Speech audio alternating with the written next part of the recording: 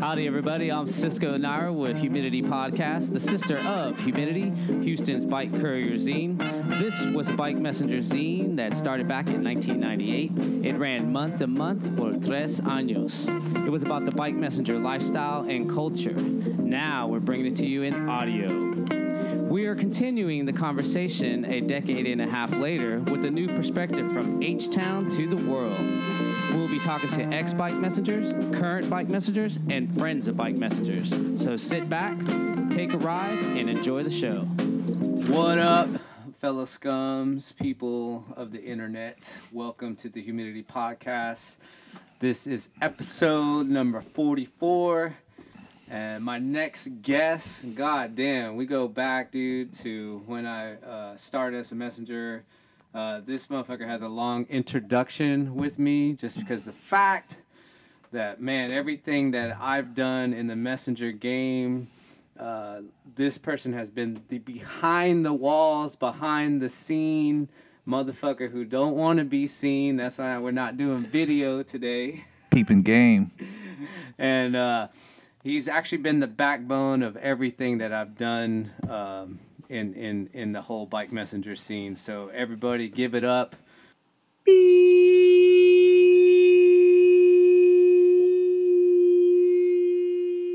What's up, brother? What's going down? Hey, bring that mic just in front of you. Like, scoot it over to the side and put it out in front of you. How's that? Oh, it's perfect. You sound like Barry White, dog, now. So what's up, man? What's going down? I've been trying to get you on here for me. There's a reason for that. I know, right? I peep game. I don't partake. I hear you. So, since you stopped by earlier to collect rent, and I was like, dude, let's podcast real quick. So it's like, come on, man, let's do it real quick. So... man, well, I guess we're just going to take it back a little bit. Actually, I just want to make an announcement also, too, that on December, I can't remember, the end of the month, I'm going to have a Winter Solstice reunion, maybe a little Alleycat. And what it's really going to be about is... Houston held the North American Cycle Courier Championship in 2002, and this year is 2022, so it's actually 20 years later since then, and we're just going to show the videos of the NAC, which was the biggest part of all that thing, making the video, editing, putting it together, and by the way, it is a fucking amazing video. If you hadn't seen it, it's on YouTube. You can check it out at 2wim.com or 2wim on YouTube. That's TWIM. Also, he was a creator of the first Winter Solstice. Well, it wasn't the first. It was second. Yeah. No, it was the fourth Winter Solstice. Was it? Yeah, but you actually came with the video. It was the fourth annual Winter Solstice. Messengers from Texas, Louisiana, all come down to Houston. Video cameras all over the place, and drove during the race and made a badass video about that too. So we're just gonna like screen shot or play those videos on a big screen. Location to be announced, but I'll throw out a flyer and let you guys know so y'all can all show up and check it out. But I guess let's take it back a little. You actually become a fucking bike messenger. Do you remember? 92.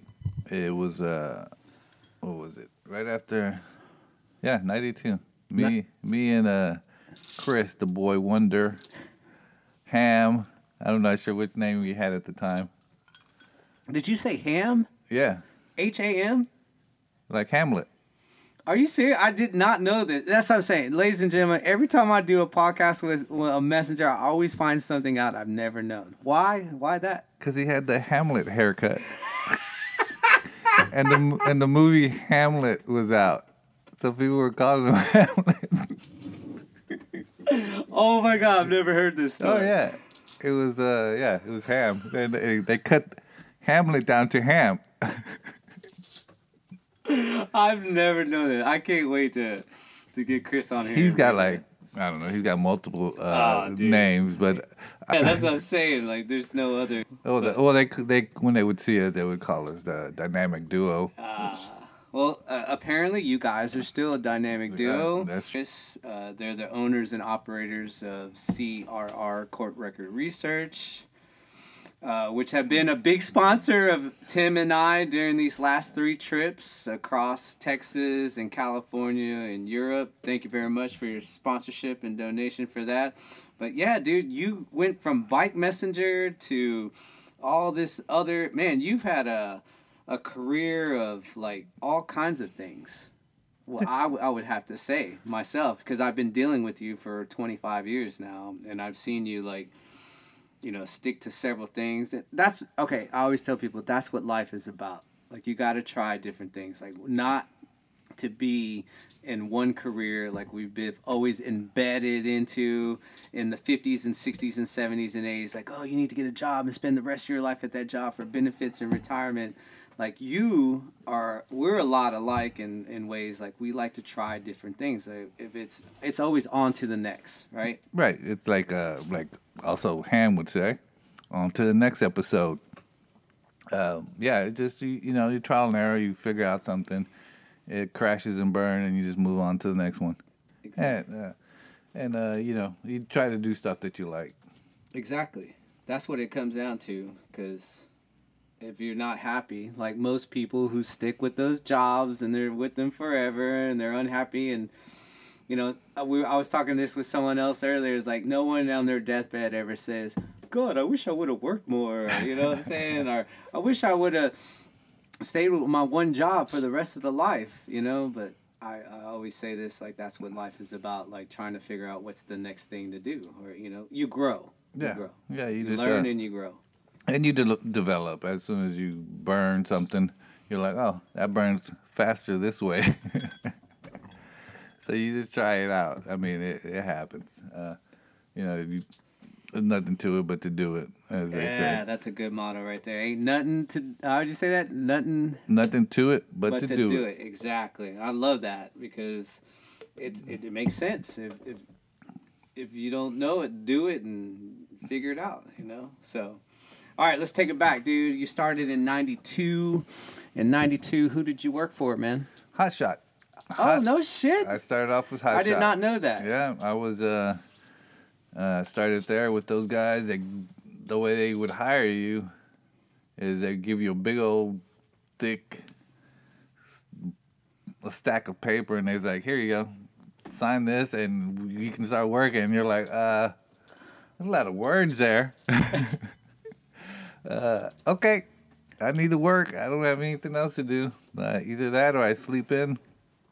And so started working with Hot Shot. How old were you at the time? I wasn't even 21 yet. So I was no shit? You're under 21? Yeah, around 20. What? Yeah, okay. No. I was 19. You were 19 when you got on with Hot Shot? Yeah, graduated. So you were a teenager? Yeah, I was... I just... graduated in 91 from high school. So 92, I got a job. So yeah, been on 2 wheels for that, around that time. Wow. So, actually... Got fired from McDonald's. 8 hours. No way. Yeah, Are you serious? I started fire at this McDonald's right here on Cross Timbers. You are fucking kidding me, dude. The one right here. Cross Timbers and Fulton. Started a fire. I was oh, please keep going with this story. I was I guess I was gonna be a cook or whatever, and apparently the Big Mac, you don't just put any buns in those Big Mac bun cookers, because there's a middle bun that has it's a middle bun for a reason, and it has a special slot for it. Well, I put a home style burger bun in the middle. That's my favorite McDonald's burger. I don't eat them though, but that's my favorite one. Well, yeah. Well, you don't put that in the middle bun area, because it gets stuck, and smoke and smoke starts coming out the back, and people are like, "What's going on?" And then there's a little, flame, and next thing I know, I'm cleaning the parking lot. And then I come back, and they tell me to go clean the parking lot again. So 8 hours, 2 days. They asked for their hat back. You lying. The little dude. hat that comes Yeah. on, yeah. They wanted it back before I left because they didn't think I was coming back, and I didn't. But according to but my parents, they thought I was still working there for the whole summer. I've been laughing this whole time when you tell the story, dude. For those of y'all who might know, I've been going through some serious neck issues, but man, I'm in so much discomfort right now. But man, you're making me laugh so hard right now, dude. Yeah. So this whole time, how did you play it off that you weren't working there to your folks? I would go on Friday, Saturday, and Sundays. I would take the Wawa, which is the station wagon, drive it, and go to High Chaparral, quinceañeras. I did everything but work, and people would pay me to drive them. I was the original Uber. No way, dude. Yeah, Are you serious? Yeah, that's how you. I had a fucking station wagon, Uh-huh. and if you wanted, I would take people wherever. Dude, so that hustler mentality of everything Oh, yeah. you've been to always started with you being the original Uber then, right? Well, I had to hustle because I had a shoplifting offense. And I had to pay that ticket off. And I couldn't let my parents find it. So when I got fired from there, I lied about... No. That was it. Yeah, that was... there was another job I had at Home Depot that I got fired. Damn. But that was because I lied about my age. Oh, okay. Yeah, so apparently you got to be 18. Damn, for real? At Home Depot? Yeah. Yeah, I think so. But still, even in the early 90s? Yeah. Because one of my good buddies, what was their competitor back in the day? They had the store right there off of Shepherd and 45. Sears? No, Shepherd and 45. It was it was like Home Depot, but it was called something else. It was in the early 90s. Ace? No. It was it was like Lowe's, as big as Lowe's. Builder Square. Oh, Builder Square. You remember oh my that? God. Dude, taking it back now, huh? Oh, my goodness, yeah. Builder Square was right there. Now it's like a roofing place. Is It's it? right next door to the strip club. Remember that? There's a strip club right there on the corner. It's right there at Shepherd and 45. No, I got to look for it. Yeah, it's been there for fucking decades, dude.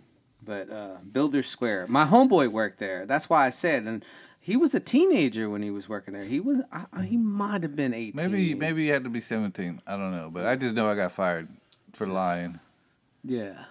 And so, yeah, I've been on the move since an early age. Okay, so 18, you did that, and then when you were about 19, you went to Hot Shot, got hired, and then what spawned from there?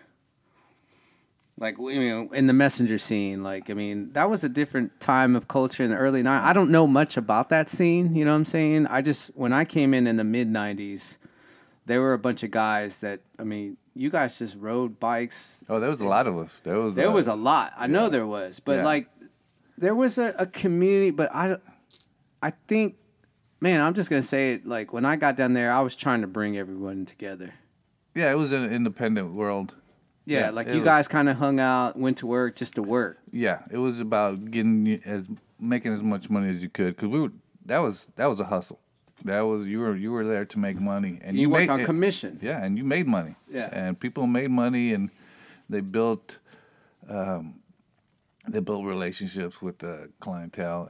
But yeah, it was about making money back then, and we didn't have a lot of time to sit around. And when we did, but there was some drinking involved and hanging out. Well, yeah, but it wasn't. It wasn't. The I same. think it changed a lot when. It evolved. It evolved because it had to. Because things slowed down. We started noticing the slowdown. But when I got started in the early '90s, it might have been the right. It was the high point. People were making a shitload of money, and if you were for riding a bike, yeah, you rode a bike and you did what you did, and that people left you alone. Yeah, You could after work. When work was done, downtown was kind of a ghost town. It was. I remember because I used to go skate downtown. And that's when they left, when the suits left, we had all 4 lanes to ourselves. You know, we had it, and that's when we took it easy, and enjoyed ourselves in the city to ourselves. Yeah, but we had money to buy stuff. Or take trips. Or take a road trip. Yeah. But that also evolved later on. But because y'all were, I think, from speaking with you and Chris, like I recall, like Ham. I've never known that. I've known Chris for 25 years too, and I've never known his alias to be Ham ever until today. You look around and you'll find a photo of him, and then you'll know that is the time period. You know what? That is the timestamp. I honestly can say I've seen a lot of photos of you guys back in those 90s days, and I do recall the fucking haircut. Yeah, the Hamlet haircut. It was like a fucking bowl cut, kind of. Like someone put a bowl on that fool's head and just cut around. Exactly. And he was actually Hamlet. And he combed it forward. Yes. And you're like, sir? You talked to him in an English accent as a peasant. And I remember, I forgot that guy's name, but the one that came up with the name, he would call everybody uncultured peasant. I was like, well, yeah, that's very true. Dude, I want to think I've heard Chris say that, like, even back in those 90s days. Like, he's even just brought it up just to bring it up, probably because it was a memory of that time, you know, that he, you know. And I never quite understood why he said it. You know what I'm saying? But how do you say it? What was it? Uncultured peasant. I have actually, to be honest, now it's coming back in my head. Like, I remember Chris saying that shit, dude. No, it wasn't Chris that said that. No, but I remember Chris just saying that, just out the blue. Yeah, because he was because someone was saying it to him. We were being called that. Yeah. Okay. And we were young and we were uncultured. We were just fucking freewheeling. So let's go back to that. You said uncultured. So I was 19. We were just doing whatever and learning and experiencing and doing stuff until we figured out. Well, do you understand, like, a big culture spawned from all this, though? And, yeah. And I'm not just saying here in Houston, but, like, all over the world. Like, San Francisco, New York, you know, Washington, Seattle. Like, they had their own bike messenger scenes growing at that time. And, like, the first bike messenger championship was, I think, in 1996. Oh, really? Like, ever, the first one. Well, so that's what I'm saying. Like, you came in 92 and, like, you could tell, like, there's just this energy of, like, lifestyle, like, spawning into, like, hey, we're messengers and we ride bikes and we're also somewhat athletic, whether it's riding a bike or drinking beer. But, like, let's start a championship, right? Yeah. I guess you could say, right? Well, yeah, I remember. There's no... Go ahead. Some of those guys, I mean, they were just into this stuff. They were into, you know, the equipment and, you know, the tools that you needed to ride. But what were you riding back then? Just give me a little snip of, like, what kind of bike did you have? It's simple. I can tell you the bike I rode squeaked. That's enough said. I needed to get from point A to point B. And you didn't give a filth. I did not care as long as I got there. And when I got the money, it didn't go to my bike, but eventually it did. Eventually, after you get hit by a car, you're like, I need a new bike. I need a new bike, and you're paying for it, and I want this one, the one that's being recommended to me by my guy who, the guru. Your fellow colleague. Yeah, you know? The guru who knows how to identify a good bike. And, the Cannondales, the GTs that started coming out. But yeah, like I said, so you don't remember? You just squeaked. It was a hammer down. It was nothing to remember. Yeah, it was had a little rust here and there. The chain was rusty a little bit. You put some WD or some 3-in-1 on top of the chain. Exactly, so they got me to Enron. So exactly, and that's where my money was at. Okay, so let's kind of go back a little bit. You said you worked for Hot Shot. Do you remember how long you were with them? Maybe a year or two. So 92 to 94. Yeah, Right. give or take. Who was with you on that team? Because there are a lot of old school heads that were all with Hot Shot, and I could tell you one already who I think I know. Oh yeah, the old man Wolf was there. Wolf Yeah, Medina. he Shout was- out to Medina. He was on here. A He while was back. the elder. He's the one that mentored us and told us. He didn't call us uncultured peasants. Yeah. He actually said helped us out and said do this, do that, put WD-40 on that thing. I can hear you coming from 2 blocks away. Like, yeah, but I'm here. But so he was there. Who else? Hey, what about? Damn, I always forget his name. Jeff. You remember Jeff? He had a mustache and a mullet. He had a mean mullet. He worked for Hot Shot for a long time. When I got there in '96, he was working for Hot Shot. Yeah, but You remember him? Yeah, I know you're talking so about. who else was on the Hot Shot team with you, Medina, aka the Wolf? Who else can you remember? There was this dude, this blonde-haired dude.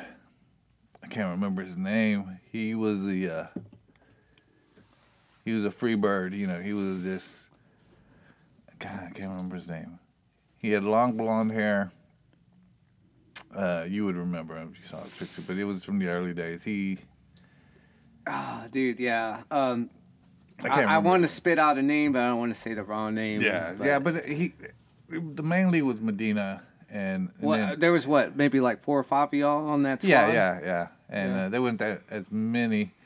I guess that was actually probably the beginning to the end, or we all started talking about how email and fax and stuff was coming around the corner. And that was the era of the email and fax machine. Right. So, people started talking about internet and stuff like that. So that was... But you know what? No one ever wanted a copy of a fax signature. That was king. It was almost like prick your fucking finger and sign with your blood. But the pin, the iconic pin, which really doesn't exist so much these days, because you can electronically sign something. You can electronically sign your signature on all kinds of shit today.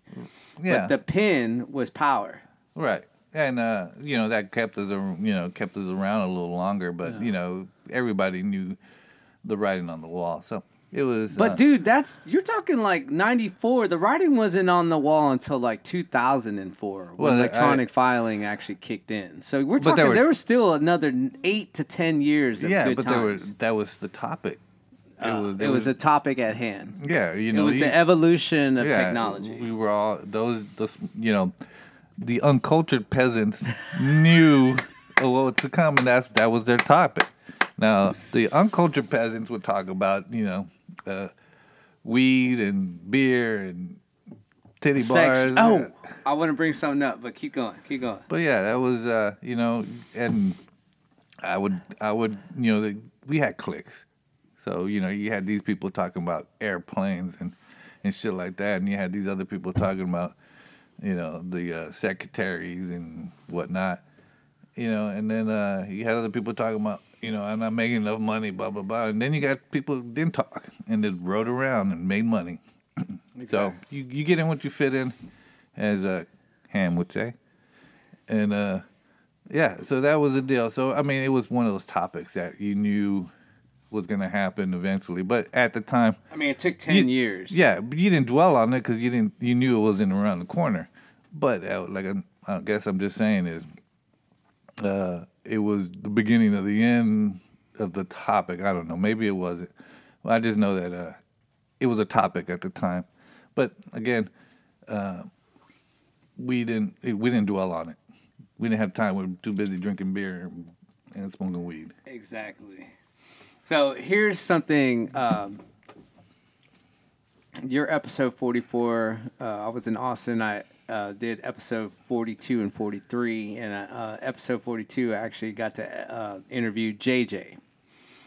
And JJ brought up a scenario. I'm gonna have to send you so you can listen to it. But I remember this vaguely.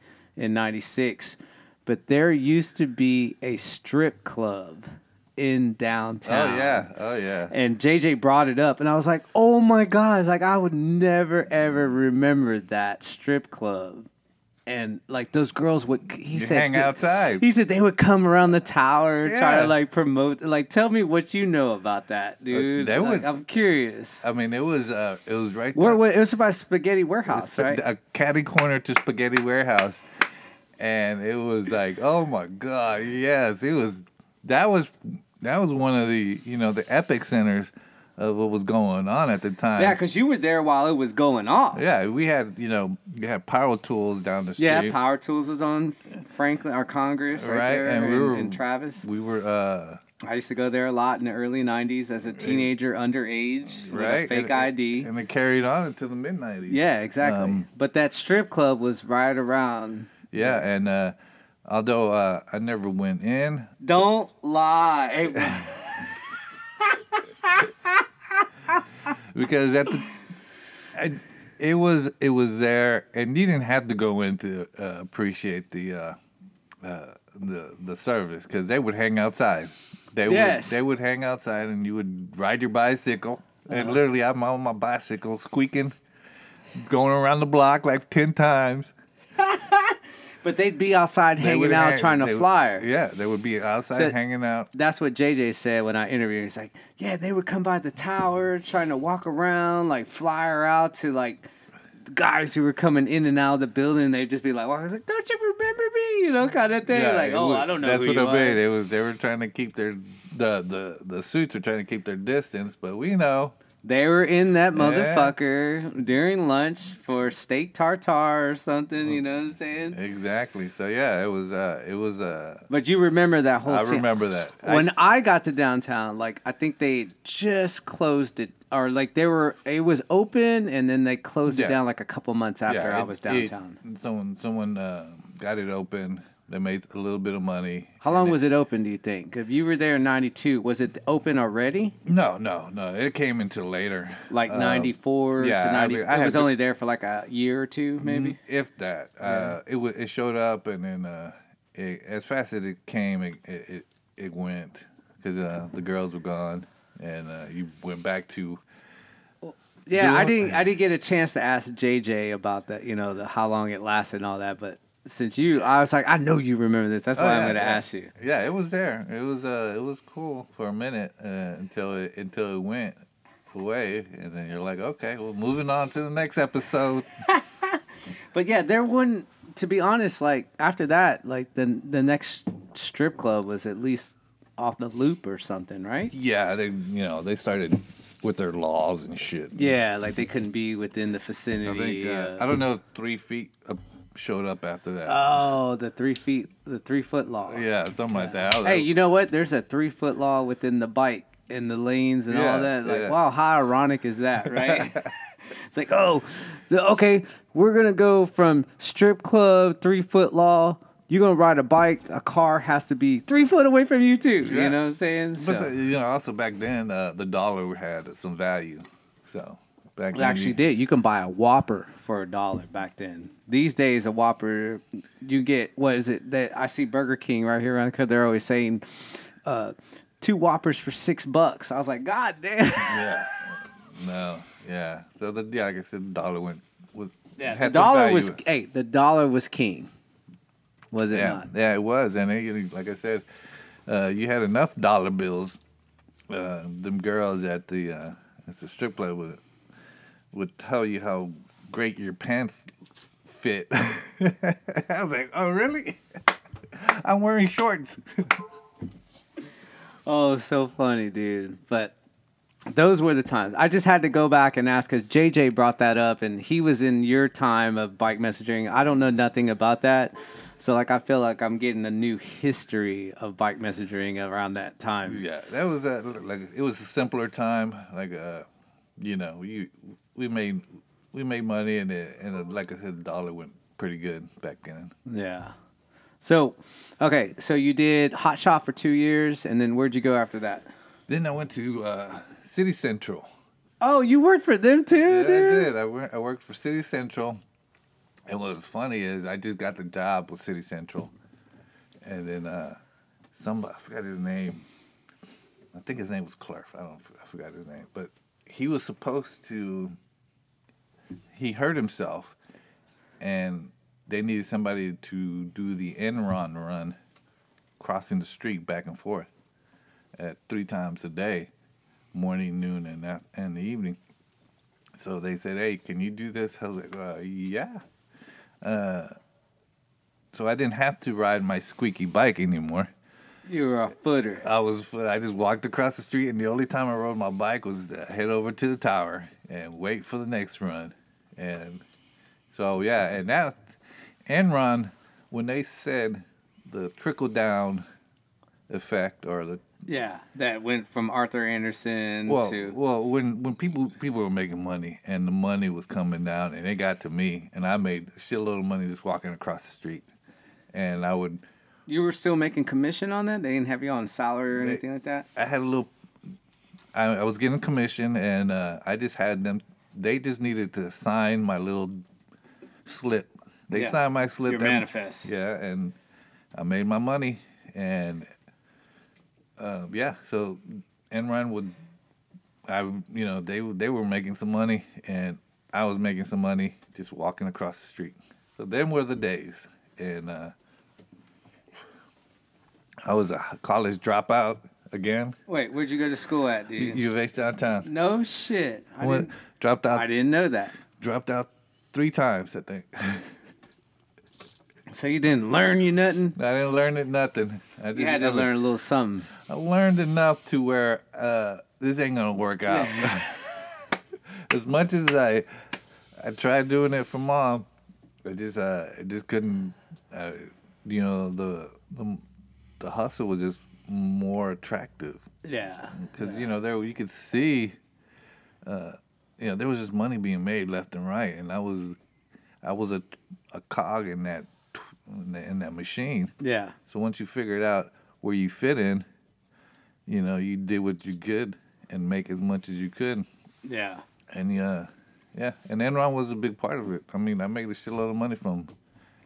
What about after you left City Central? Where did you go from there? I want to say I think I know where you ended up and then retired from, but keep going. Well, I was at City Central for a while. Like a couple years, maybe 2? Yeah, you did 2 years Hot Shot, 2 years City Central, and then where'd you go from there? I went over to, because I was working at Enron, I was there in and out, up and down the elevators. I met this dude who was working for a travel agency. That's where I was going. Yeah, so the travel agency in the park, and they would do deliveries, the airline delivery airline. All the travel for Enron. Exactly. Went through them. Yeah. Because Enron's cousin, sister, brother, uncle was a member of Ken Lay or one of the Jeff Sprinkle, whatever. Family related. The travel agency was related to Enron through family, and that's where I met this guy, and I was like, I'm going to go back to school again. For the second or third time? I think that might have been the third. No, I don't know, one of the two, second or third, but I think I dropped out again later on. And so I met this dude. What was his name? Paul or Pablo. Pablo. Wait. I want to think I know this guy. Keep going. Yeah, so I met this dude, Paul. He said, "Hey, you go, we're hiring over here." Do you still talk to him? No, we've moved on, but he's in Austin. Mm. But anyways, I move on. He's hiring, so I go try to and go pretend I'm going to go back to school again. I don't, but I go working at the travel agency, which is a lot less of a hustle. Mm-hmm. But you're making... Because all you're delivering is to Enron, too, again. Right, yeah. But this time you're riding from 1331 Lamar to 1400 Smith. Yeah, the park, at the park shops. The park shops. Yeah, instead of walking across the street. Right. Yeah. So that check was different. Like lower or higher? considerably lower. Oh, because you were like salary though, right? Right. And I'm But like, why did you switch if you? I thought I was gonna go to school. Oh, but they were willing to work with your schedule or something? Yeah, Or, yeah. Okay. And again, I needed the money, dropped out. Yeah. You do the. So you were making that much money at City Central just walking across the street, as opposed to working for a travel agency in the park? My mom saw my check, and She's like, "Ay, mijo." She freaked out. She told my dad, "He's making more money than you." Oh. And I was like, "Yeah," and I just gave that up. Yeah. But yeah, it was one of those things where, but then eventually, Enron came crashing down later on. But, Okay, so that was 01. You weren't even working in downtown at then. No, I got out of downtown. What year did you get out? Because you got 97, 98. Yeah. Well, I met you when I got downtown. Yeah, you were that kid with the fro. Yeah, I had a big and afro. A pink bike or something. The pink bike came on like several years down the road. Yeah, but I remember the fro. I was like, look at that fool. Well, I was the kid. Yeah, you were. I was like... Because there was the other guy that I worked with at Houston Express. His name was Cisco. And they were like, oh, I remember the dispatcher. Is that why they called you Cisco the Kid? Yes. Okay. Well, I for those of y'all who don't know, like I used to work for Journey Shoes store in Greenspoint Mall in the early 90s, like 91 until 96. I worked at Journey's for 5 years. So when I used to sign for UPS deliveries and deliveries of shoes and stuff, I would always sign Cisco the Kid. Oh. So when I got to downtown and became a bike messenger, I worked for Houston Express, and there was a guy there named Cisco. And the dispatcher said, we can't have two Ciscos here. And I was like, fuck it, I'm the kid. And that's where the kid came from, and it stuck. Because the other Cisco, do you remember him? He used to work in downtown. This was 96. But he had been in downtown before I had. But you don't recall him? I just remember faces and certain names I remember, like strange names like Run a Lot or Talk a Lot. Talk a lot. Kickstand. Run and start. Kickstand. Dude, JJ brought up Kickstand. You remember? I was like, Kickstand. Yeah, because he had a kickstand on his bike. And he would always pull up at the tower and put his kickstand down. And you're like, he wouldn't lean his bike up against the wall or anything. At the tower. He would just put the kickstand down and... Oh my God, deja vu. So when I was talking to JJ, I was like, yeah, I remember that guy. Sometimes he'd be wearing flip-flops. Yeah, he was... Like, he'd be wearing flip-flops, delivering mail, packages, and then, like, he was, like, always wore a ball cap with sunglasses. He had freckles. Yeah, right? Yeah. And, actually, I think I saw him not too long ago. Maybe a oh, couple get of the years. fuck out of here. Dude, I need to interview him. He's the second time he's come up on this, dude. He's got some... he's got some good memories because he was peeping game as well. And, the way I was peeping game was I was recording it. So I had a video camera that my dad bought me, and I would just record events and moments. And wait, this is before 96, maybe? No, I got that camera back in 90. Right around 92, 93. Oh, damn, dog. Yeah, so that was kind of a bigger camera, because I remember... Yeah, it was a big camera. No, that was the one that... not the shoulder one that hosted on the shoulder. No, not that one. It's when they went a little bit smaller. Right. Yeah. So that one, I got footage of back in the day from 92, and I would record this moment of us, our messengers, just talking. And so do you still have that footage? Dude? Yeah, I still got it. I saw it the other day. Oh, my God, dude. Hey, so you know what, dude? I honestly think I'm going to say this right now. We don't have to do it now. I feel like you need to, or I don't know. I feel like I want to sit there and like watch that stuff, and fucking editing skills. He does. He knows how to edit, put music, chop shit up, figure out the right moments of like footage to like make it all happen. So I feel you need to do an old school, and it might be pixelated at these times. yeah, You know what I'm saying? Like some of that footage might be like, what the fuck am I even looking at? Because I look at some of the footage from the knack and like the solstice, and like, you know, it looks a little you know, like you gotta understand. fuzzy. But that was the technology back then was like extremely how do I say it? Just it wasn't high def. It was nowhere near that. But it was those moments that you can. It was like when you know Bigfoot, capturing Bigfoot. You know, you could.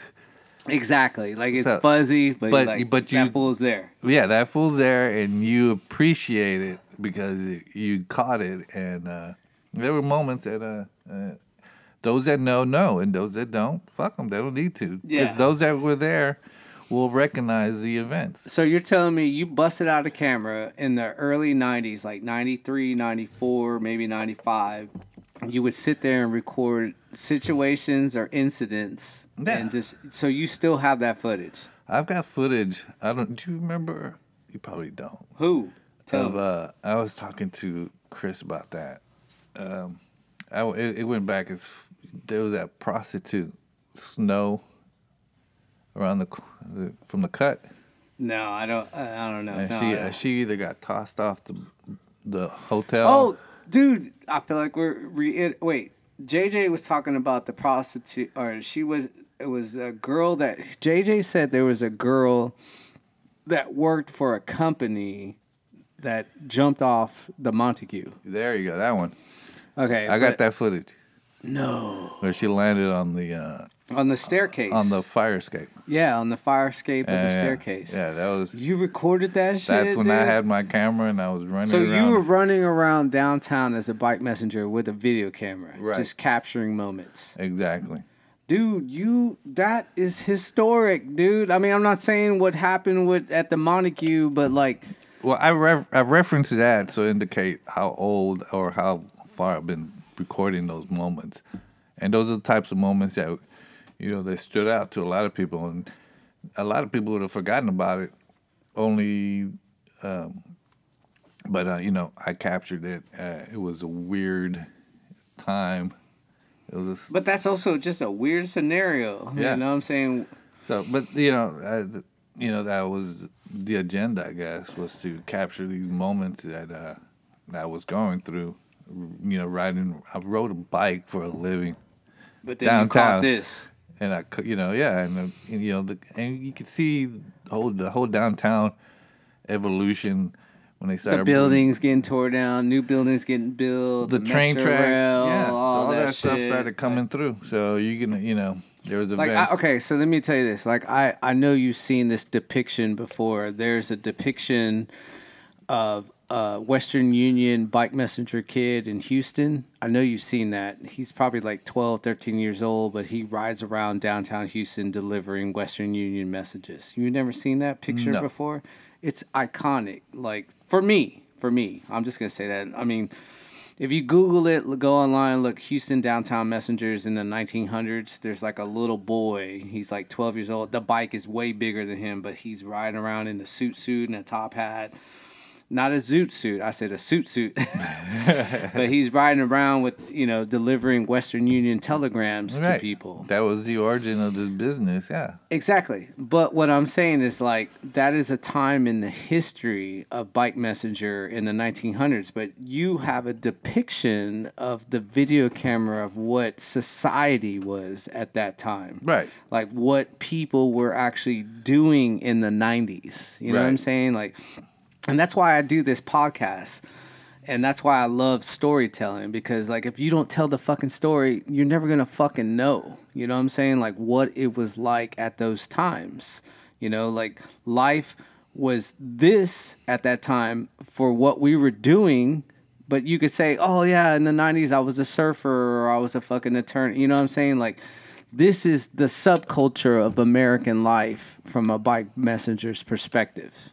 You get what I'm saying? I understand exactly, and I don't know what I was doing at the time, but I knew that recording it would be cool later. So why not? Hey, we actually need to sit down and like go through that footage. There's some things that shouldn't be seen again. Of course. Hey, so they should be forgotten.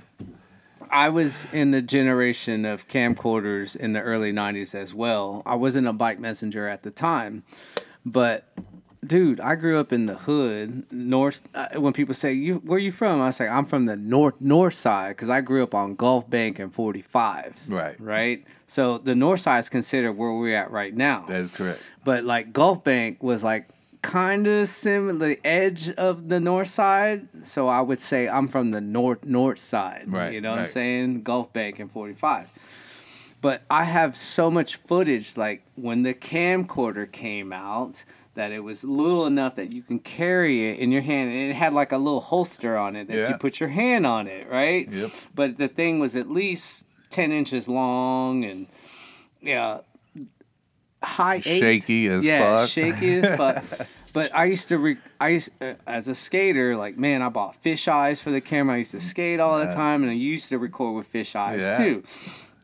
But like, I bullshit you not, it's somewhere around here in this room, but I got a bag with like 15 high 8 tapes. Yeah.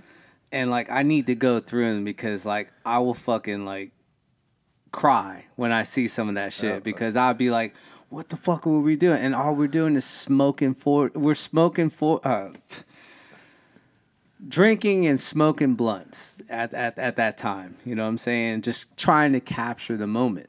Yeah. You know what I'm saying? But you were doing that from the bike messenger scene. Right. I had my angle was from the bike scene, and yeah, I was just capturing it and I put it down. And just recently, you know, like I said, the technology back then was way weaker than it is now. Oh, dude, your phone does everything. Right, but now you can convert these the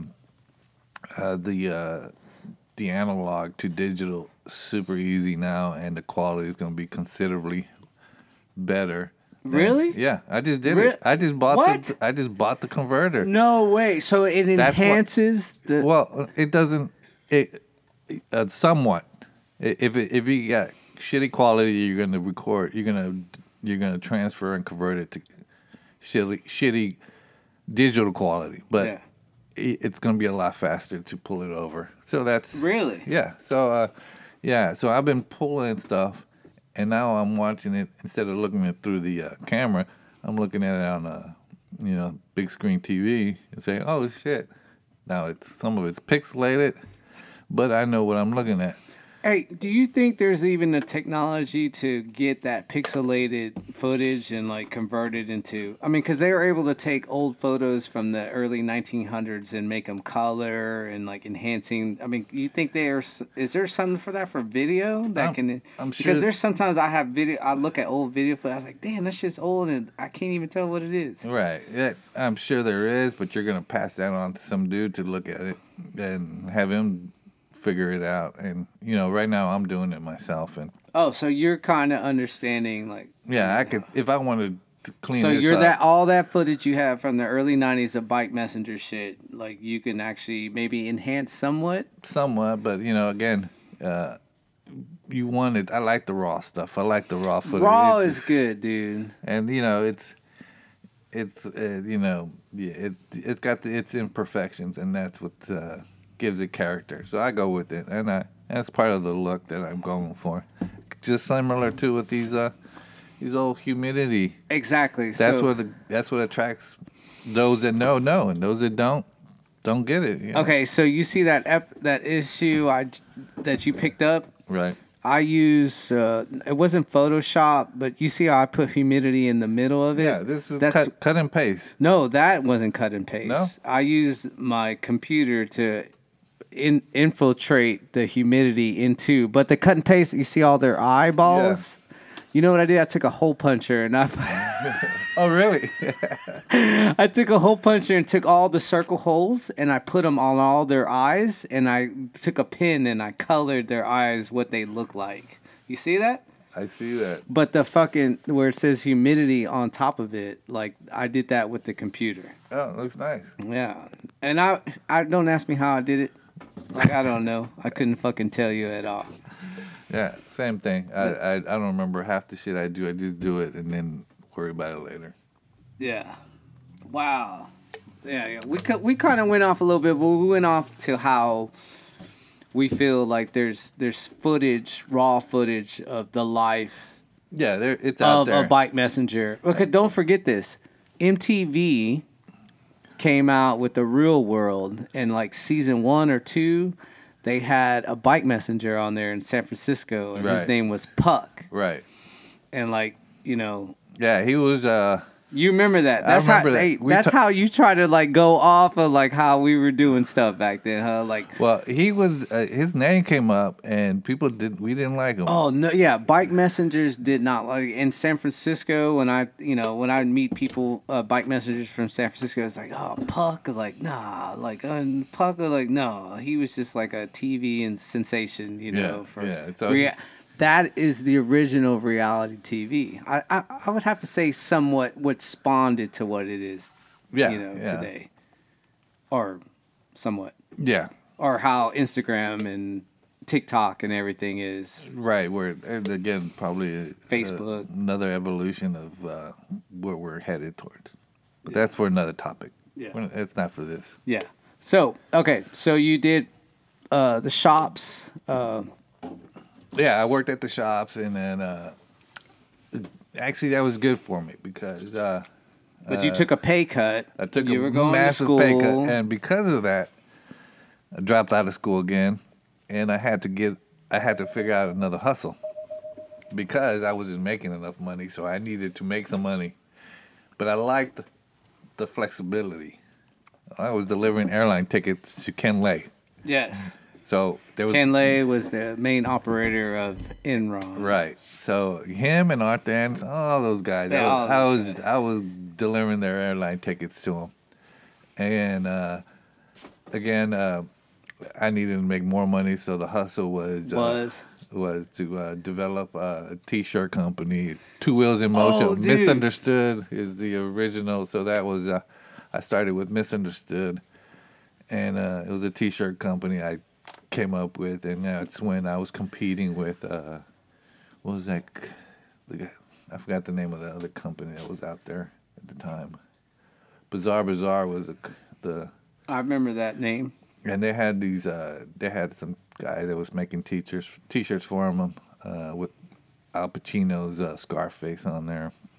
I had my version, but yeah, that's what I was doing, trying to make some money. And again, that was my hustle. And then I started doing band shirts and stuff, running around and around. Who? I started doing band shirts. Oh, band shirts. And I ran around with I-45. Okay, so we talked about that. One time we went and had tacos. I was like, Leo, you need to tell this story, dude. So What was it? it was the whole I-45 thing. Which one? There was I know, there was so many. I fucking went up to New York with them in a Geo's, like the little Ford. car, Yeah. a little tiny little car, because they All had really good gas mileage. And All right, let's set up the story real quick. I-45 is the main interstate that flows north and south of Houston all the way to Dallas, And it goes Galveston. to Galveston. Okay, so there is a band that started where it was a group duo. It was Tony, and I don't remember the other guy. I don't remember. But anyways, those guys were I-45, right? right, And we were one day, me and you went and ate some tacos, and you just started telling me all about some stories. I was like, dude, we need to put this, just tell the story. That's all. Well, but you went from bike messenger, working at the Park Shops travel agency, and then you started doing them, right? Right. You Yeah, said, so- "Fuck it, I'm gonna stop being a bike messenger, and I'm gonna be a T-shirt maker, and going into working with I-45." that's when Like a merch. I started becoming a side hustle, meaning that I still was delivering airline tickets on the side. That was my main money maker, and then the side hustle was the T-shirt making, and then I was selling to stores. And then I started making them for bands like Dinosaur Dinosaur salad. Dinosaur Salad. Yeah. And- I knew that guy. Right. Yeah. Phoenix TX or River Phoenix at the time. Yeah, River Phoenix. I remember that band too. I did a couple of their shirts. And then I-45, they decided to go on tour, and I took a couple weeks off of work, and I ran up to New York with them. We went up through Florida, the South, Florida, worked our way up to New York, Brooklyn, stayed in some place there. But yeah, through Philadelphia, and yeah, it was strange. But yeah, we ran around the U.S. back in the day in a Geo. Had great gas mileage. Hey, Geo, that was Geo, not a Geo Metro, right? Yeah, something like that. It was tiny but it had great gas mileage. Where did y'all put the equipment? They would plug in a DAT machine. No way, for their dog. music, and then they would just spit off that, and then it was funny because and you were on the side with merch and T-shirts. I was selling the merch. I was making more money than those guys were, and I was paying for the hotel. I would pay for their food. I was like, hey, wait a minute. Oh, fuck it. I just said, fuck it. I don't give a fuck. I'm just here to have a good time. I'm on vacation as far as I'm concerned. I'm fucking living it up. There, people are buying these T-shirts from me, so, and it's getting me down the road. And so I was like, all right, just fuck it. Let's go. I'll carry you guys as long as I can. And it got us to New York and back home, so... Y'all did shows in Florida? Pensacola. I remember you saying... Yeah, Pensacola was cool. That was interesting. They had a scene there. They never saw anything like I-45. Oh, you told me a story about people had come out and they were just fucking, like, in love or, like oh, my God, you're like...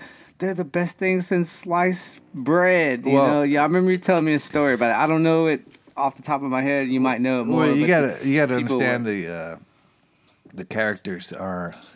One of them was a chubby Mexican with an afro, and a pasty white guy with blonde hair, and they could spit. They had rhymes, and they were rhyming back then, right? dog. And they were funny as hell, and people didn't see that just come out of nowhere. I mean, we just pulled up into your town with a DAT. Plugged it into the sound system, and there was bitch, I got a bike that last me for a ride. And you're like, what the fuck? Tony was there. He's actually the one that told us to go to Hot Shot to go get a Wasn't job. he a bike messenger? He was a bike messenger, and that's where the song came from. Bitch, I got a bike, so don't ask me for a ride. And so he was the reason. He's one of the reasons why I rode a bike for a minute. So. Wow, for those who actually seen the video footage of done in the past on events that we've done, like that was like a theme song. Yeah. That was one of the theme songs for the events. Right. So it was based off of making a living off of riding a bike sickle for so long. So how long you think he was in downtown for? He graduated a year before. He was there a year probably before me. Yeah. Before he showed up. Yeah, he was there, and he was doing his thing, and he told us, hey, they're hiring here.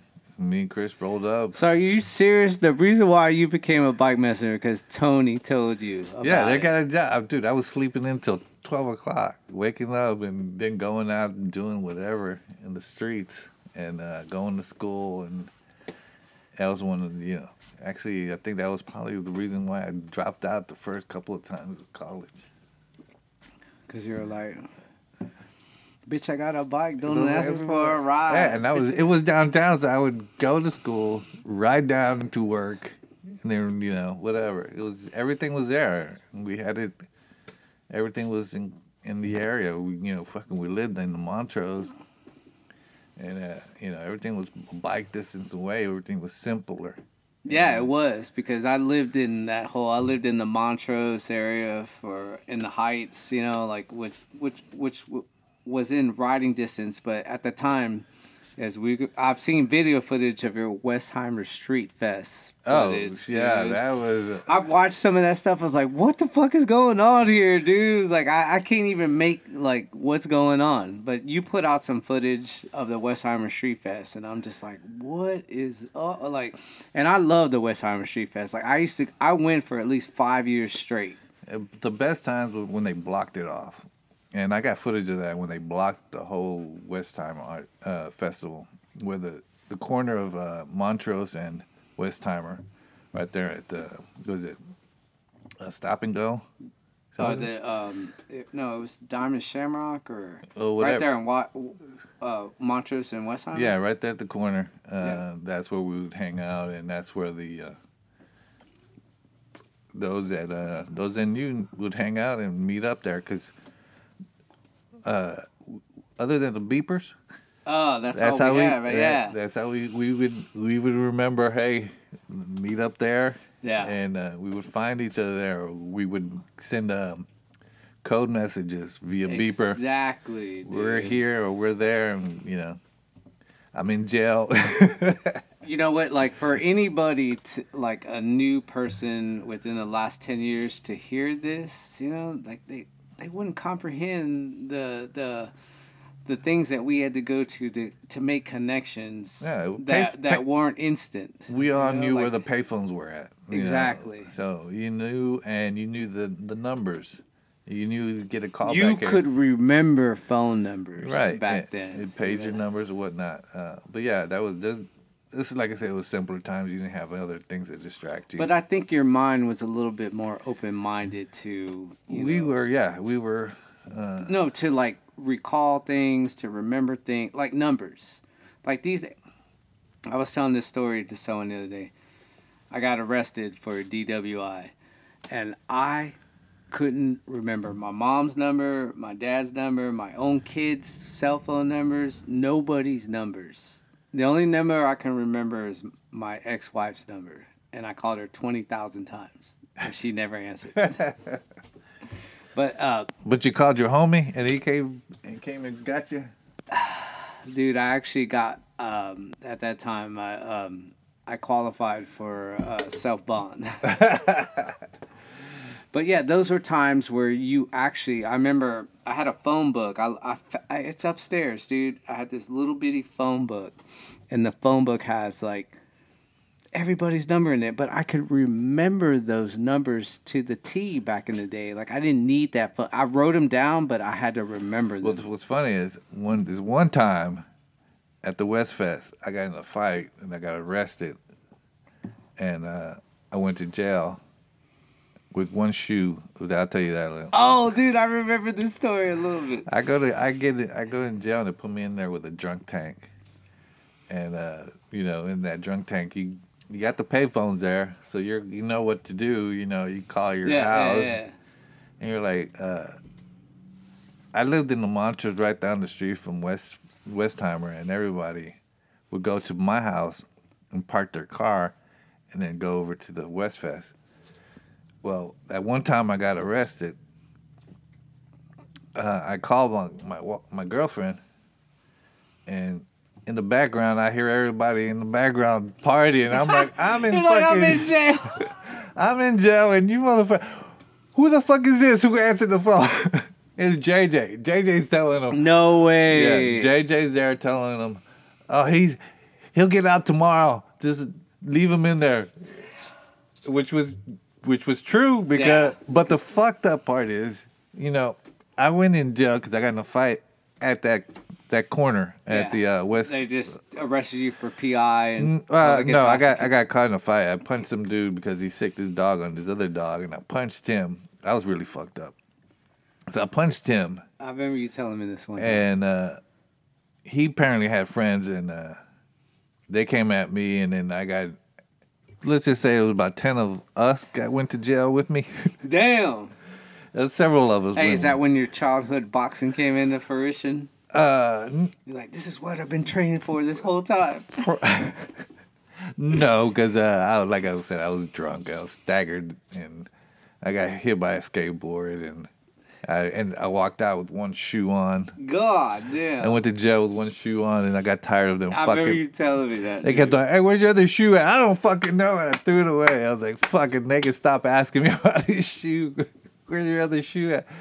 And then I get locked up. I end up calling the girlfriend at the time. Hey, well, I'm in jail. She's like, yeah, I know. JJ telling me you're in jail to leave you in there until tomorrow. I was like, yeah, but I'm in jail. And this is all during the bike messenger time. Yeah, all the bike messenger, all the motherfuckers. Okay, I'll get to this part. But I went to jail. I spent the night. They put me in a cell with a pimp and a drunk. You lying, dog. The pimp is talking all night long. Oh, just wouldn't shut his fucking mouth. He could not shut. He's telling stories about the girls, the blues, and that. All I heard in my dreams, if I even slept, was this pimp talking about him. Woke up. Miguel was with me. Your own fucking brother. Miguel went to jail with me. And we're in jail, and we got out together. He's in another cell, like right next to me. I'm sleeping on the floor, and the pimp is talking all night. They fucking finally, time comes in, and they let us out. I'm walking out of there barefooted with one, I threw away that one shoe, right? So I get out. I call the house. No one answers. Everybody's at the fucking festival. So 12 o'clock, noon, Sunday, I'm walking home with Miguel. And we're walking from fucking downtown to the Montrose. Yeah, the county jail. And then 201 Caroline. I walk in home. I'm sorry. San Jack. As I get home, I see all my friends' vehicles, and then I go inside, I see all my friends' bikes, right? And everybody's bike inside my house. I'm fucking pissed because I had to walk home in a shitty day, and so I barricade the door with everybody's bike. No one's getting in here. Yeah, you had vengeance, motherfucker. Nobody's getting in here. And, I was pretty pissed. But, they came in. What's the problem? They told me you would get out today. Blah, blah, blah. Yeah, but still, I went to jail. And so I wouldn't let them in the house to get their bikes, for maybe an hour. I was holding them ransom. But, yeah, that was the West Fest. Yeah. Right behind Numbers. Oh, dude. West Fest. Dude, actually, you know what? Maybe we should connect because I got a bunch of footage on not VHS, on high 8 camera of being at the West Fest when I was a kid too. Maybe we can intermingle them. I got a bag of fucking 15 tapes, and a lot of them might be West Fest. You know what I'm saying? So you didn't create a little a description of what's in these videos? No, not at all. What I probably have to do is I actually saw one time recently that you could take that high 8 tape and put it in a regular size VHS tape. Right, it's sort of adapter. Yeah, an adapter, and then you have to have a VHS what do you call them? Player. And once you play it, you can see the high 8 tapes or. Hey, can we do a timeout? I gotta go to the little boy's room. Yes. So what lesson did you learn? That was the last time I went to jail. Because after that point, I swore I'm never going back in here. And you're only there for maybe 24, 48 hours. 24 hours. But yeah, you were fucking in a cell. You were in jail, and it was Saturday fucking night, and all the drunks were coming in, and they were bringing in people from the Nickel. That's how I found out. Oh, they're from the Nickel, and I swore now I wasn't going back to jail again. Okay, so don't get me started on that whole fucking, I'll just say oppression. I'll just say that because like the nickel, you know, Yeah. a lot of poverty there. Any reason to arrest someone, put them on probation, get them to pay into the system. No, well, that only works if you got money to pay. Exactly. So they don't. So, and then they keep going back into the system, and it becomes like a fucking slavery system within the penitentiary system. That's for another topic. That is another day. Cause, guys, I pay attention to a lot of things, but I know this is real, you know. But we're not going there. No. Yeah. So we're on two wheels, and so that's when I decided not to go back to jail. And that was the last fight, and I made sure that I didn't get in a fight. You're like, I'm walking away. Someone starts shit, I'm going to walk away from this shit. I'm going to turn the other cheek. Exactly. So, yeah, that was the last time I went. That was one of my many memories from the West Fest. So whenever you go down Westheimer and Montrose, that corner is where the cop... Is that gas station still there? The gas station is still there. So when I got in the fight, and I forgot his name. What was that guy's name? He played softball with us. He was a photographer too. What's his name? Not Malcolm. Malcolm. He's the one that pulled me out. He pulled because I got hit by a skateboard, and I fell down. He pulled me up. He said, "Get out of here!" As I punched somebody else. You got to get out of here. The cops are coming. And as I was leaving, I punched the guy who hit me with the skateboard, and then that cop started chasing me. So I ran. That's evading arrest. Well, yeah. But it wasn't a felony at the time. As I was escaping, my route took me to the inbound cops that were coming in. And I ran right into him. At that point, I was like, all right, I give up. Put my hands No way, dude. I ran right into him. I put my hands up, and he had the billy club and took. Damn, he hit you? Yeah, he took the knee out, and then he put his knee to my back, and then I remember this guy saying, "There's a lot of cameras here. Don't hit him. Don't pull no Rodney King." Yeah, that was around that time. That was around that time. Yeah. Rodney King happened in I think 93, 94. They told that guy, another cop told this cop that was swinging at me. There's a lot of cameras, blah, blah, blah. Take it down to the, another notch or whatever. But, that's how I ended up getting arrested. And then I think Miguel got arrested because he asked him, "Hey, what jail you taking him to?" "You're going with him." Carl got taken in with me. Really? Yeah, he got taken in with me because he was saying something like, "Cops have small penises" or something. Oh my God! And they heard him. It's like, "Bitch, you coming too?" They took him in, and when my roommate went with me. Who? Leon. Oh, Leon. And then I'm not sure who else went with me, but yeah, it was just a couple of us went in. And, but there was a lot of people going to jail that day. Hey, dude, I love your brother to death. I love Miguel, dude. He's one of my boys. Hey, he's a pionero, dude.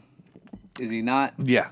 Yes. Yeah, to say the least. So, like, dude, me and your brother were hanging tough, like, during COVID. And, like, he'd come over here, we'd be drinking, we'd ride bikes. Like, we rode a lot of bikes together, but, like, I would never want to set your brother off. You know what I'm saying? Because he'd be like, "What, bitch?"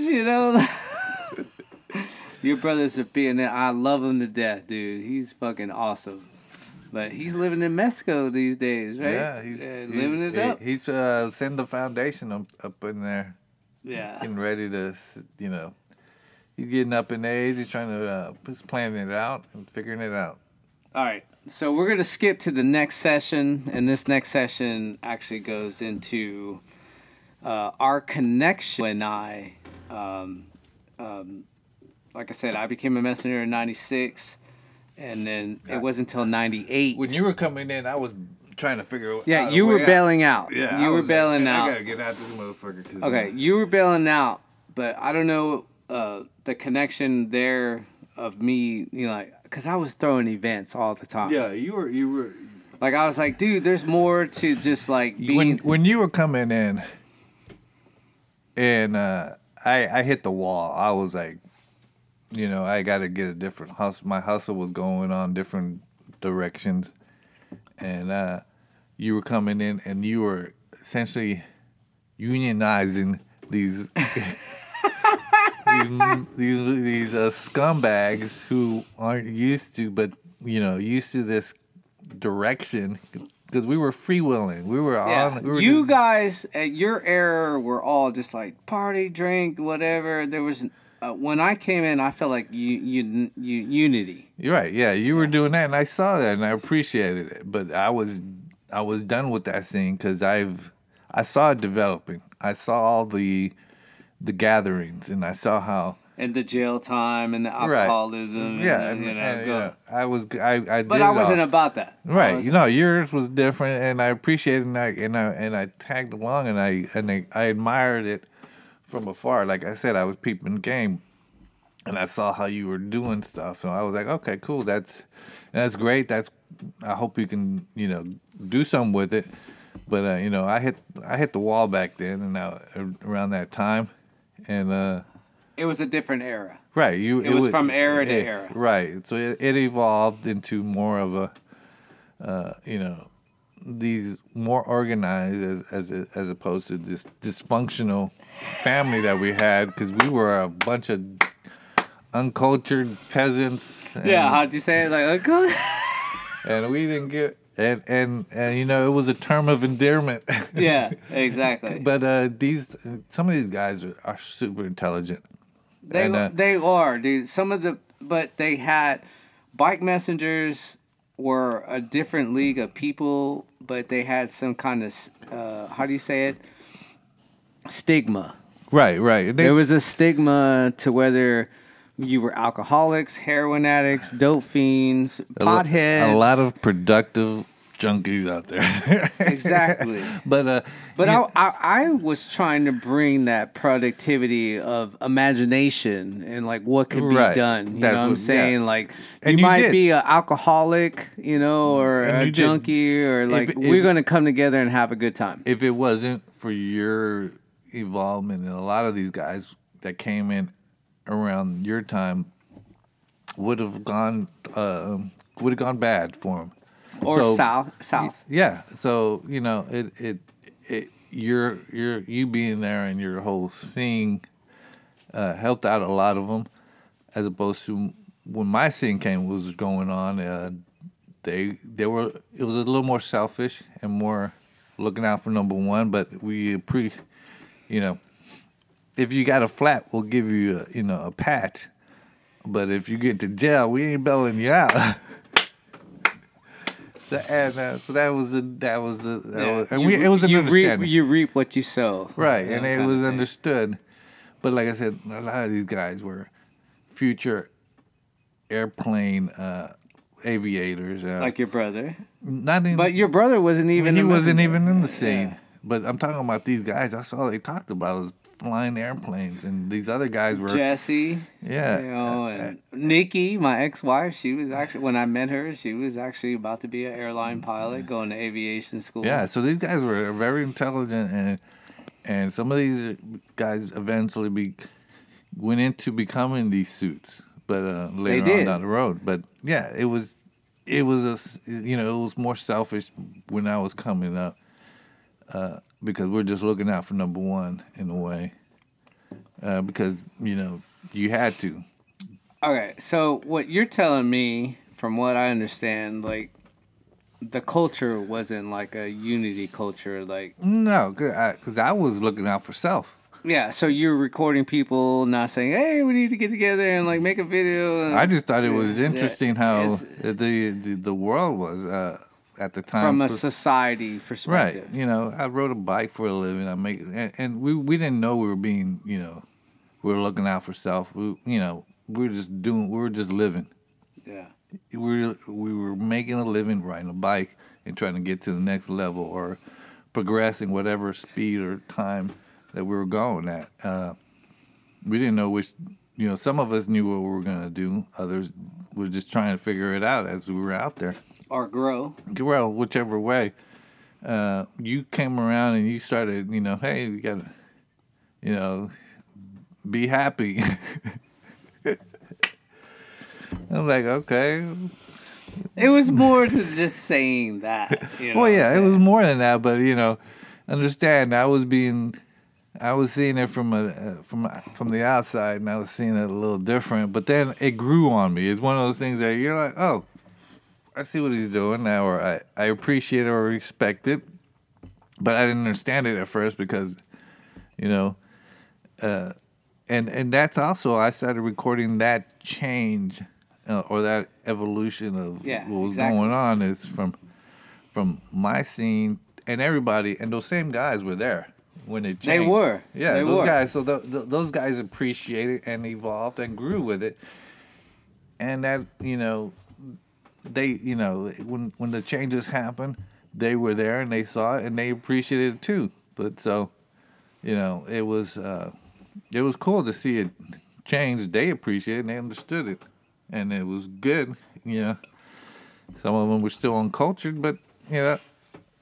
It's just- but I mean that to be honest, like I mean, the times of you were just to me the way you're depicting it were just like do the job, ride the bike, go to work, make money, make some money, make a lot of money. But then there was when I came actually when I came in '96, like I was like, God damn, there's all this stuff going on, and like there's no like unity of like, and then like I was like seeing other cities and cultures. I was like, dude, we have all like I felt like we had the characters and the intelligence. Yeah, We had the intelligence of a lot of people who were artists, who were actually rhyme sayers, poets, athletes, mountain bike, hardcore cyclists. You know what I'm saying? Like it was all there, but it wasn't like to come together and like say, hey, this is what's going on. But I saw the talent. I saw the talent in the artists and the cyclists like I was just like, man, we have all the characteristics of making something great, and that's why we started Humidity. It's like these are people who are talented that can actually do something, whether they're writers, you give me an article, or you race a race, and then you give me your results. You know what I'm saying? And that's what I thought was content to Humidity. Right. That's what I wanted to bring to Humidity. And I saw the same thing, but I saw them as individuals, and I saw that, but you unified it like you said, and it made sense. And but you had the patience and the I did have patience and the I guess you put the effort into putting it together and bringing people together and having these things where before we didn't have that, nor did we didn't have anybody who was willing to put up with that kind of shit, because some of these motherfuckers were motherfuckers. Yeah, you're right, dude. And then nobody, because you had the patience, you could put up with it. I didn't have it, but I could appreciate the characters here. But you can depict it, though. Yeah, and that's what I did. I captured it. I saw this dude as funny as fucking hell. But then you saw this fool like is drunk as hell too, right? Yeah, or this fool that had meaning as hell. You know what I'm saying? And those conversations were fucking out of this world. They were fucking amazing. That these little these things they were talk about were just out of this. I didn't see it coming, and I thought it needed to be recorded, so I recorded some of these things because I thought they were fucking hilarious. And I did too. That's why I started Humidity. Right, but I did, like I said, you had the patience. I didn't, so I wasn't going to be that guy. Chris was really good about unifying and helping. Yeah, but him too, of course. But he had the patience to put up with some of this stuff. I didn't. Oh, Ham, a.k.a. Ham. So he was really good about dealing with it, and he understood a lot of what they were saying or coming or doing or whatever the case was. But yeah, like I said, he had the patience. That's why you guys worked really good together. I couldn't deal with it, but I can work back here on the back end side The of it. behind the scenes 'Cause motherfucker. Because I did not want to have to deal with, Evil Twin or and his Malcolm shenanigans. or Swamp Donkey. Yeah, exactly. Speaking of Swamp Donkey, that motherfucker, you know how we met that dude? You know how he showed up? How? We're playing softball off of Rich Stitcher Park at the time. We renamed the park. right. We're playing softball. Fucking, I don't know how the fuck we have a softball league, bunch of fucking messengers, courier scum, but we developed one, right? Yeah. We're out there playing softball. This motherfucker ran out of his apartment, a tiny shithole in the wall, right? Comes out of there. Hey, I play baseball. And he showed up like a lost puppy and never left. Dude, I didn't know this. Yeah, so he then came became a messenger. He after came that. about messenger. He hung out. Dude, I never knew this. That's what I'm saying. I love interviewing you guys. I was there. So when you he came saying out. Swamp Doggy wasn't even a messenger, saw you guys were playing softball, and then say, "Hey, what's up?" Honk. Yeah, exactly. And it's like, "Hey, can I get a job?" Hey, you gonna eat that burger? You gonna eat the rest of those fries? I threw a party at my girlfriend's house one time, and that motherfucker found the bedroom, fell asleep in the bedroom, threw up in the bed. I had to throw his ass out. As I was throwing him out, he was throwing up in the sink. And I was like, what the fuck? I did not know that's how Swamp Donkey came into the mix. He showed up. That's how he showed up. He showed up. I didn't know that you guys were playing softball. Softball. I always wondered. I thought he just came in and applied for the job, became a bike messenger. He saw us. He saw he heard the jokes. He saw the camaraderie. This is real time right now. This is real. No, I'm just saying, like, right now is real time how Swamp Donkey, came into the scene. Yeah. Because you guys were playing Courier Scum softball. Right. And out of nowhere, he shows up. I remember this fucker running from the apartment complex, and he said, "Oh yeah, I live right there." I was like, "This, I see this guy. We already have characters. We already have fucking these people who came from different parts of Houston and found themselves in this little ecosystem that we're developed and is growing and doing whatever. And I'm seeing this develop." And this is I didn't think this person was gonna be who he is, the Swamp Donkey. At the time, I don't even know his real name, but I do know that do remember Matt. Yeah, I do remember when I first saw this guy. When I first laid eyes on this guy, he was running full speed from his apartment. Excited like a lost puppy that's found his fucking. And he had that mantra or that aura to him, like he was like a lost puppy all the time. And he came and he found something that he was missing, and he what's up, brother? And he held on to it, and he was there ever since. I don't remember him.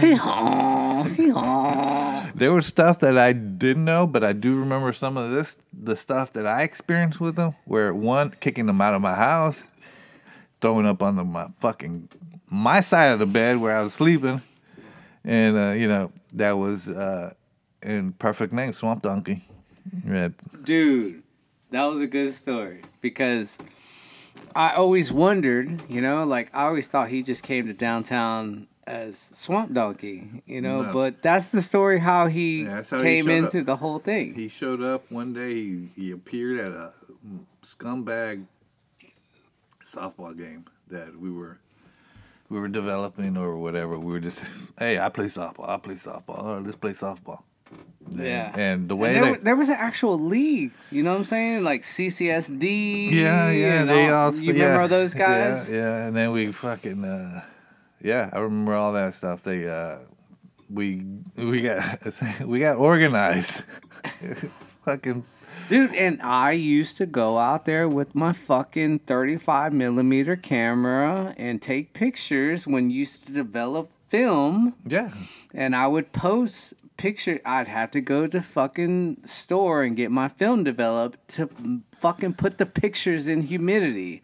It wasn't like instant gratification like cell phones today, you know? That's true. And like those were different times, dude. Yeah, like, and that was part of the one of the many evolutions of the Courier scene of fucking. These guys found something in common, and we grew from that, and we developed it, and just like an ecosystem. Okay, so now we're just gonna. Both of us have half a beer left, but I guess I will really want to talk about next is like our connection with the solstice and the knack, and like the shit that happened, like. You know what I'm saying? Like, like you kind of set it up already. Like, hey, the things that I was doing to unite and like the first solstice. Yeah, you see that picture? Yeah, that was 90... the first fucking winter solstice on the wall right there. I remember. So you came through on the 4th annual winter solstice and recorded everything. Like you took that camcorder that had that high 8 video and you went all over. I said, here's the race course. This is where they have to go. This is what they got to do. I gave you it before the race started, and you set everything up and you created that winter solstice fucking video, which is fucking epic. That is the epitome of the best epic bike messenger video. Pull it up right now, dude, okay. Because like it is insane. Because you captured moments from checkpoint to checkpoint, to finish line, and then you put all those cats at the end.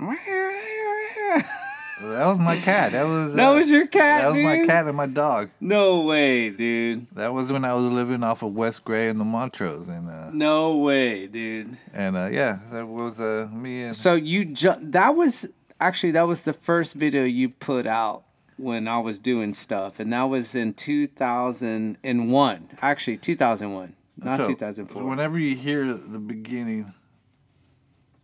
Y'all ready for this?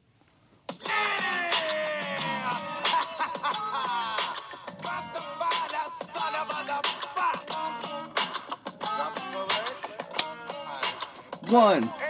And oh, dude. So once you hear that, once you get that going, then that was the moment. That's what I was feeling at the time. Now that song was from a different era, but I just felt that it reflected what I was feeling, or the moment that we were going through at the time. Or the times. The energy, yeah. Yeah, the times we're going through. So that's what the energy that. But that song was like at least 10 years old already. Exactly. That song was 10 years old. Exactly. Already. But that's when. That's the same energy that I thought would describe what we were feeling at the time, and we were just living. Dude, but you magnetized it though. You know what I'm saying? From that, and then like, Then I switched it up. I'm gonna tell you, stuff. this is some shit. If you watch that video, go hard, he said. No, I said. Hey, I was like $10 for Houstonians. Oh no, I said $10 for out of towners, $12 for out of town. Oh, no, it was the opposite. $10 for out of towners, $12 for local. And then someone goes, "What about these?" Hey, what did and you I say? was like, "Who?" And they said, "These nuts." Oh my God. We went through so many conversations with that being the end of the conversation. And I was like, damn, this fucker clowned me, dude, because that was you were recording that shit live. You had a tripod. Tripod, like, because I was like, people came from Austin, Dallas, New Orleans, and all the Houston guys, and I'm like having everyone sign up on the table. And then next thing you know, like, so it was Luke Lakeahan, or is he the one? Luke is the one that said, "What about these?" He's like, I was like, "Who?" And he's like, "These nuts." That's what I was talking about. Those are the moments that I was trying to capture that.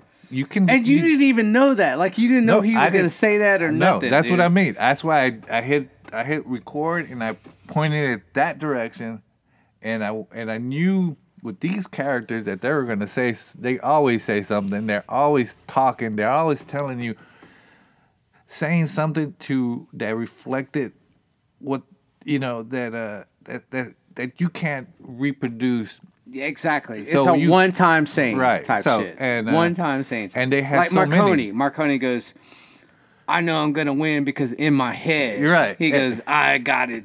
And that is positive affirmation. You know what I'm saying? Like Marconi's like, but he didn't win though. No, he won in his head.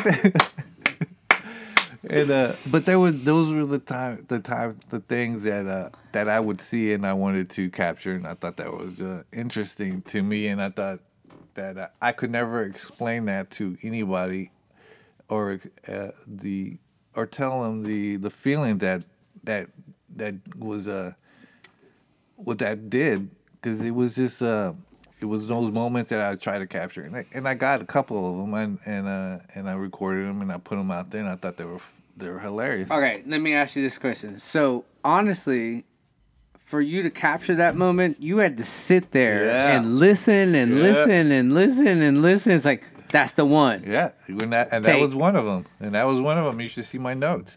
My notes were I would put an asterisk, big old giant asterisk around this particular one. I gotta capture this part. All right, hey, let me pause it right here and pay my thank you so fucking much from the bottom of my heart for catching that fucking moment. Nah, it was memorable, and those guys, they all contributed to it, and had a great time doing it, dude. The video, hey, if you got a chance, go to YouTube and look up the number 2, WIM, and you will see you got at least 6 videos. Yeah, I got a couple of them out there. I put out maybe 5. I'm bringing it back down. I don't think you have 6. You have at least 5. Yeah, but you have the Knack, the Winter Solstice, and then like. I got one of the Ghost Sprints. The Ghost Sprint. Oh, when I did the early day Ghost Sprints, where the early day Ghost Sprints at that bar. Yeah, that is no longer there. They're building a high rise right there now. And then you did. I did one for the car art fest. The car. Oh, the art car. Yeah.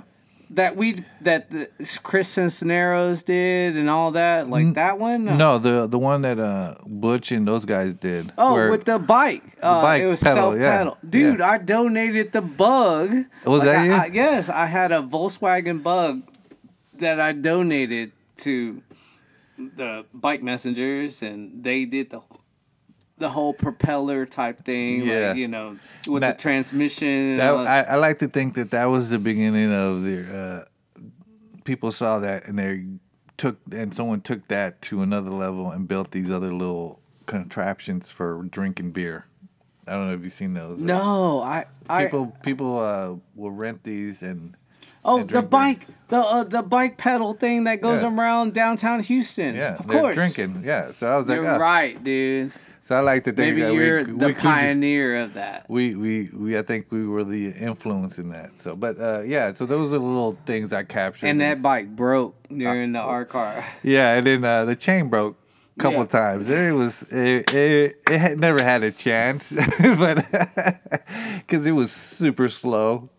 It was 6 people, and they were pedaling like crazy. But the weight went down. Yeah. And I donated. Well, that was a Volkswagen, Yeah, so frame. It was, but the thought was there. It got there. We were able to pull it off, but then there was these little hills or little on Allen Parkway. Inclines, yeah. So those inclines killed it, but we were able to push it.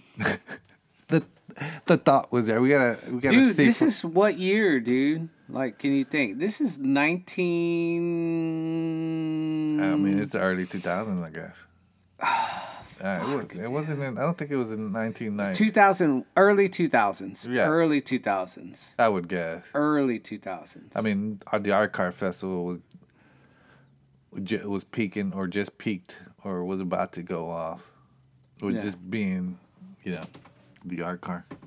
Yeah, but that whole thing was bike messenger, Ingenuity.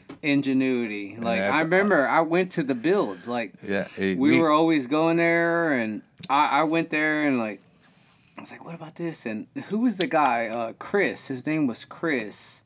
I don't remember his last name, but he was Butch's friend. Yeah, and he was the main. He was a welder. He was the welder that was able to like make it happen because he made he welded, but it broke like halfway. Yeah, because it was just too much. We didn't have the weight within. The chain was not. The chain was meant for a bike, not a fucking bug. Yeah, maybe you should have put a motorcycle chain on there. Yeah, that's way thicker and heavier. But you know what I'm saying? It would have lost its character. Yeah, I forgot his last name. Yeah. Chris. I know his first name. I remember Chris. Yeah. And he was in the video. I made and I'm surprised they YouTube didn't remove the music from it because I used some copywritten music, and I also have the knack on there. The bunny hop. Oh yeah, House of Pain. Yeah. If you guys get a chance, go to 2N. Actually, I remember like at least for about 5 years, the audio was not on that video. Yeah, they forgot about it or something. Okay, and then like within the last 5 years, it's on there now. Yeah. So what's going on? I have no idea. I just plug it in, and that's when when YouTube just started. And I found out I could just upload, so that's what I did. So I was, I guess that's the first time I did that. So way back when. Way back when. How much you got left, dude? I'm almost there. Okay. So, damn, we're actually at 1 hour and 41 minutes. So that's longer than I cared to. Yeah, it's like only 30 minutes. He was like, okay, 30 minutes. And then like, dude, we're 1 hour and 41. Yeah. But I told I a 6-pack, but we got to drink 3 beers apiece. We're drinking like I'm at a titty bar. I'm drinking really slow. But, hey, this is good content. And the reason why I say that is because, like, you will never understand... To be honest, like I think the scene that's out there today, like I think a lot of it had to do with the evolution of like how we curated. And I say we. I'm not saying me. I'm saying we. Because if it wasn't I did some stuff, you had my back. You know what I'm saying? But you put out these videos that were just like, what the fuck is going on? Like it's not only like word of mouth from me, but it's like actually documented to like, damn, this nigga put it out. So like it's out there. You know what I'm saying? And it was I understand when me as a kid, as a little 10-year-old, I used to ride the bus, the 56 from Airline to downtown. 56, you remember that goddamn number? Yeah, 56 to Airline, and I would stop out. We would get off on the Quemazon right there on Equipment and Main Street, and then or we would take it all the way into downtown into one of the spots, and you would see these messengers back in the early 80s. Don't lie, dude. Don't lie. You would see them, and you're like, wow, man, that dude's free. That dude is fucking. He's riding a fucking bicycle. That was your interpretation when you saw that. Yeah, and then whenever. So you're saying your depiction of a bike messenger is something you've seen when you were on the bus? Yeah. Are you serious, 56, dude? Yeah, and don't lie, riding on dude. 56, getting off on on Main Street, coming over the bridge, or coming in from whatever the route that the metro would drop, and you would see these guys riding their bikes and they're delivering whatever, and you're like, oh, that dude right there is free. He was, so that's how I, and when my turn came up and I had an option to become one of these guys, I took it without any hesitation. You wanted to be that guy. I wanted to be that guy. So what are you telling me for real, dog? This is real shit. Shit you not, yeah. You shit me not. That's when I knew of a messenger when I was a kid. And when that opportunity came for me to be one, or I got introduced to having an option to sign up to be one, I took it without a hesitation. You just go for it. Because you were like, you knew that dude was doing stuff because he wanted to. Not because he was told. Not because, he's riding a bike and making money. What? Hey, dude, if you listen to Squirrel's interview that I interviewed him, dude, he's like episode 10 or 12. But Squirrel said the same thing. He was 10 years old or 8 years old, and he lived in this house. And then the house next door to him, there was a guy that lived in the garage apartment. And the guy was a fucking bike messenger. Yeah. And Squirrel's like, oh my God. He's like, he's like, oh yeah. Well, Squirrel saw him like 10 years later. Like, Squirrel's like 10 or 12 years old and like saw him and like, excuse me.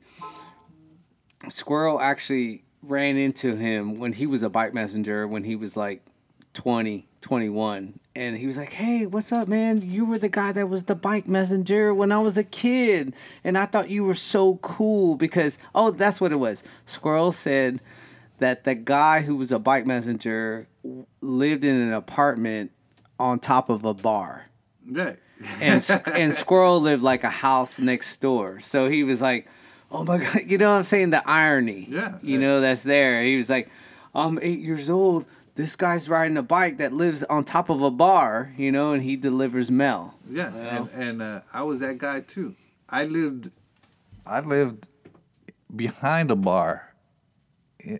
There was a wall separating the bar from my bedroom. Yeah. And I was a bike messenger right into town. So yeah, that cycle continued. I did my part.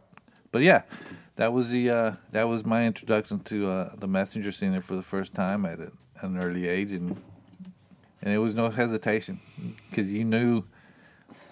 But you always knew you were.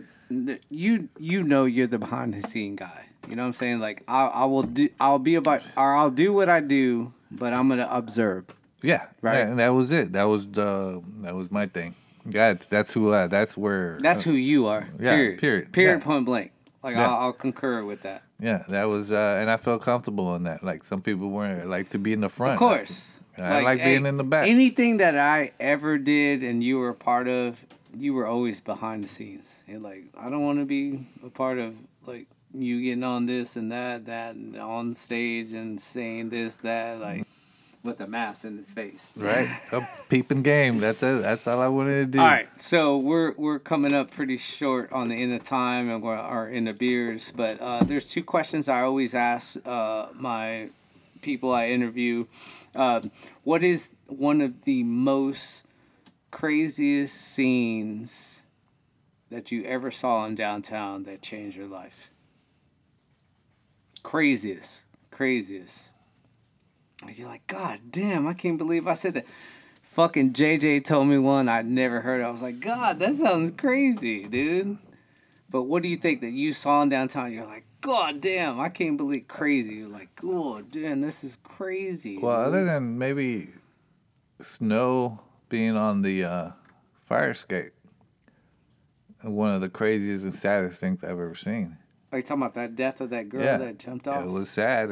Dude, you're like, out of 44 issues, you're probably like the fourth or fifth person who said that. Yeah, because it was, you got to understand, she was sitting up there. Yeah. She wasn't sitting, but she was dangling. She fell and dangling off. Yeah, and you could see the blood dripping. So apparently someone told me that she worked for Beeline. I'm not sure who she worked for, but what I remember, she was worked in the office, and had some discrepancy with somebody. She, from what I understood, is or what I remember was her name was Snow, and the reason she was called Snow was because she was blonde, white, and a prostitute from around the cut. And I don't know, you might be telling me a different story because JJ told me she worked for Beeline. Yeah, so I don't I don't Those know. are just I don't know like- the background much about it. I just remember that part of it, and from it all made sense to me at the time from what I saw.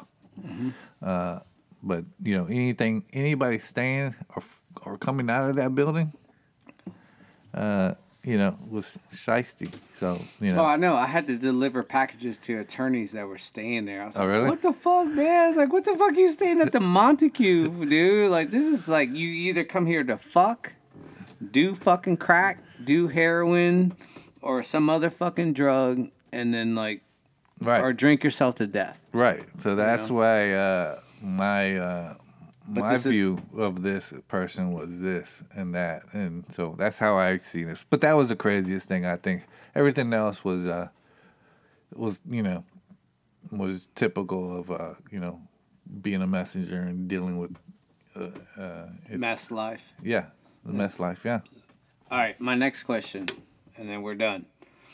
What is the funniest thing you've seen in downtown? Like whether it was tower shit, like someone just clowning.